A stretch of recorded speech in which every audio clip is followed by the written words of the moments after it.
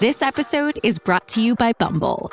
So, you want to find someone you're compatible with, specifically someone who's ready for a serious connection, totally open to having kids in the future, is a tall, rock-climbing Libra, and loves rom-coms with vegan pizzas on Tuesdays just as much as you do. Bumble knows that you know exactly what's right for you. So whatever it is you're looking for, Bumble's features can help you find it.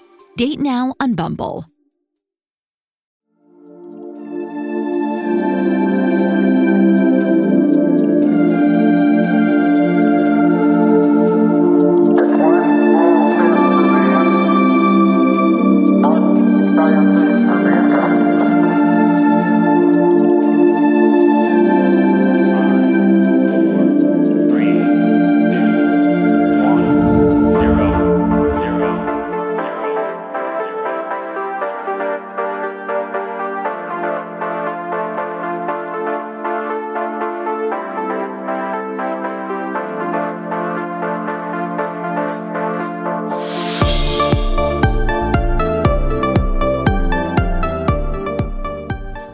Hello, listeners, and welcome to Ohio Mysteries. This is your 10-minute mystery edition, a little slice of intrigue in the middle of your week.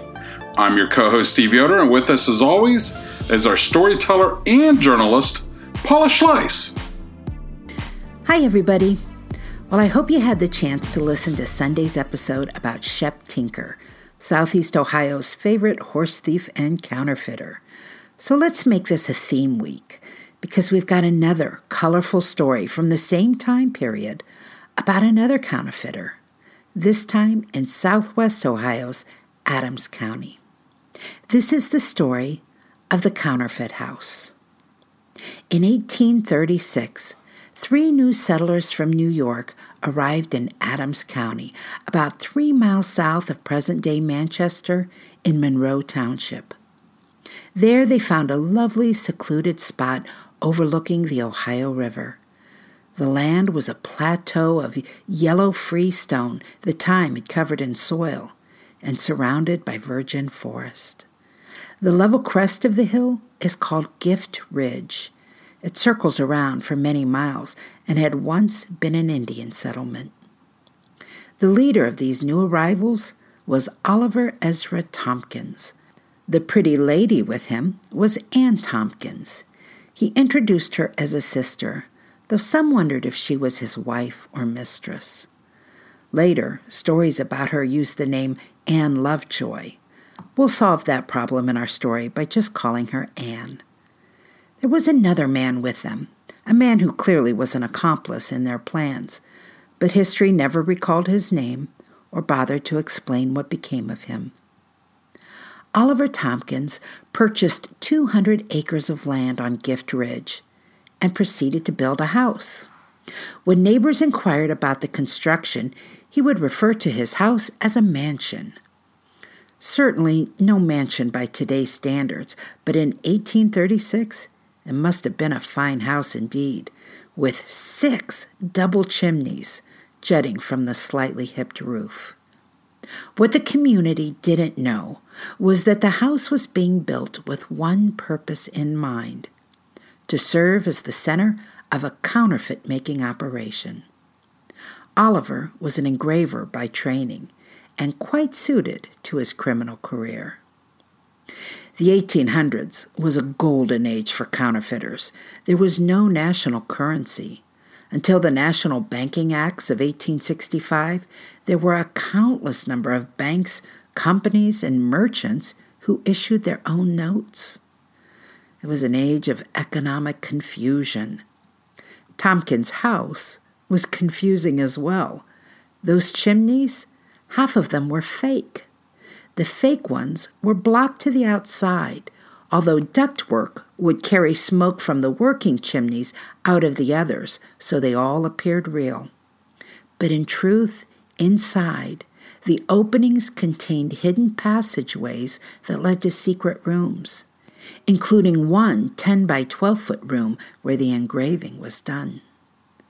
The house had more doors than one might expect, as if the designer was concerned about being trapped or cornered.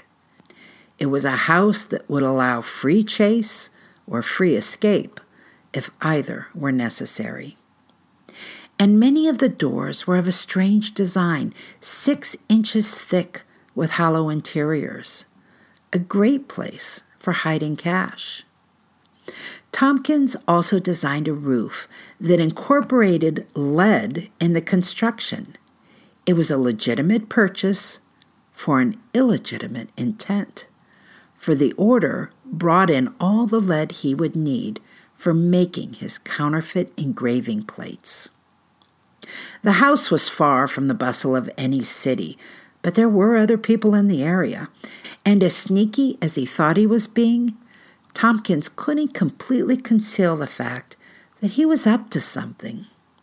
The house had an attic with a small window set into the front, and many nights a lantern would burn in the attic window. Not always steady, sometimes flashing like in a pattern. People had seen it. It was also hard to hide the fact that Tompkins was visited often in the dead of night by men who would arrive on horseback, stay but a short time, and then leave. Revenue men, employed by the government to make sure folks were paying their taxes, noticed that about this time, a lot of new counterfeit money was showing up in settlements along the Ohio River, both bills and plaster coins. They looked with suspicion at the so-called mansion on the hill, about which rumors had been generating, but they had no evidence. One day, someone, maybe one of the taxmen, maybe a private detective, decided to collect some evidence. The man posed as a peddler who had just by chance stopped at the house to show off his wares. What gave him away, we'll never know, but that detective didn't leave the house alive. He was shot dead in the spacious hall just inside the front door, and reportedly buried somewhere on the property. But the days of the counterfeit house were numbered, and the beginning of the end came when Anne planned a shopping trip to Cincinnati.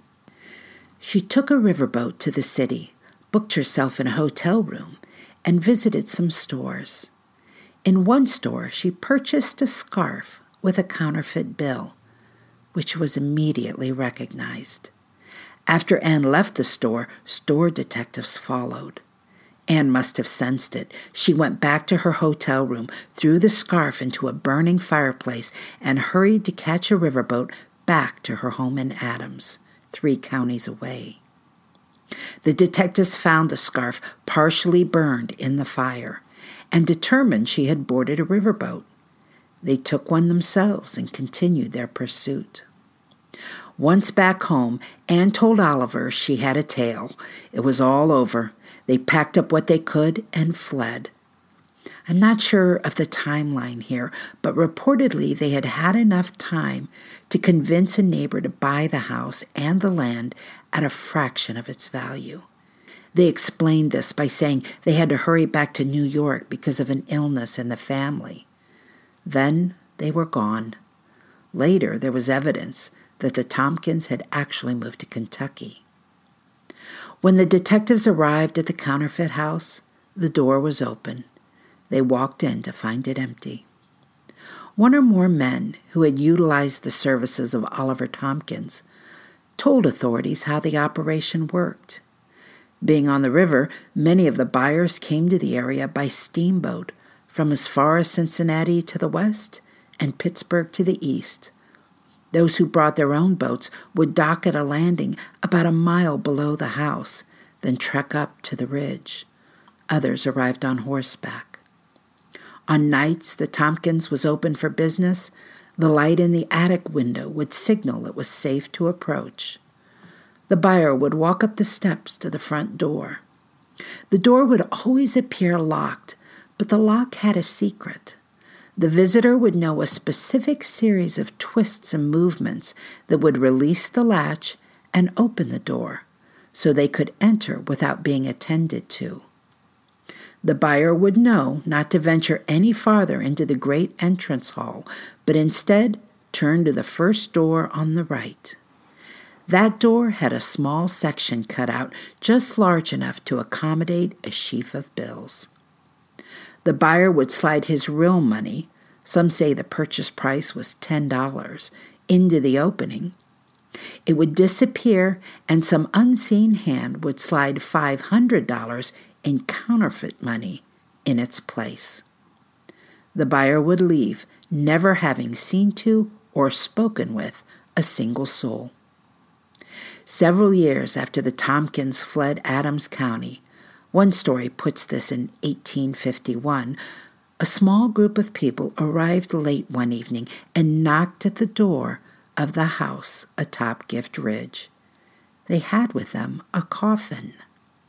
They told the people who lived in the house at the time that the coffin contained the body of Oliver Tompkins, that he had died, and it had been his wish to be buried here. Permission was given. Services were held at midnight by candlelight. There was no minister, but words were spoken, and the body was interred. But the owners of the house, who attended the strange ceremony, later whispered to their neighbors that the coffin had been opened, and they felt certain that the body inside was a plaster figure, not a human corpse. And out of that grew the rumor that Oliver Tompkins had been there as well, hiding in the shadows and watching his own funeral.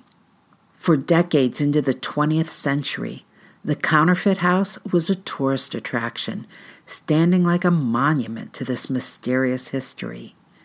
In the 1960s, Mr. and Mrs. Robert Johnson would share news clippings and county records that they had collected that pieced together its story, though they warned that many of the details passed down through the years were oral history.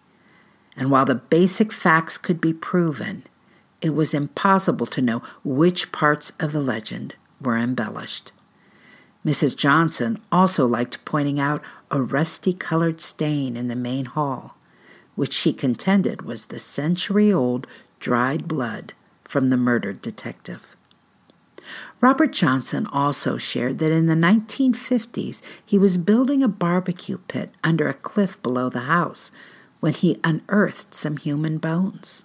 Of course, it was impossible at that time to tell if the bones belonged to a murdered 19th century detective or an Indian who belonged to one of the native tribes who had dwelled there.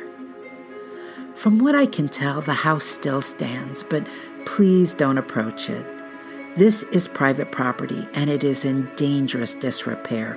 The owners have begged people not to trespass. In 2008, a storm ripped off much of the roof, destroyed a chimney, and collapsed part of the house. Efforts to raise money to try and save the structure failed, and more recent stories I found indicate it is beyond saving. The only thing sure to survive is the legend. That's it for a 10-minute mystery. We'll see you next Sunday for our next full episode. Until then, enjoy the rest of your week. May all of your mysteries have happy endings.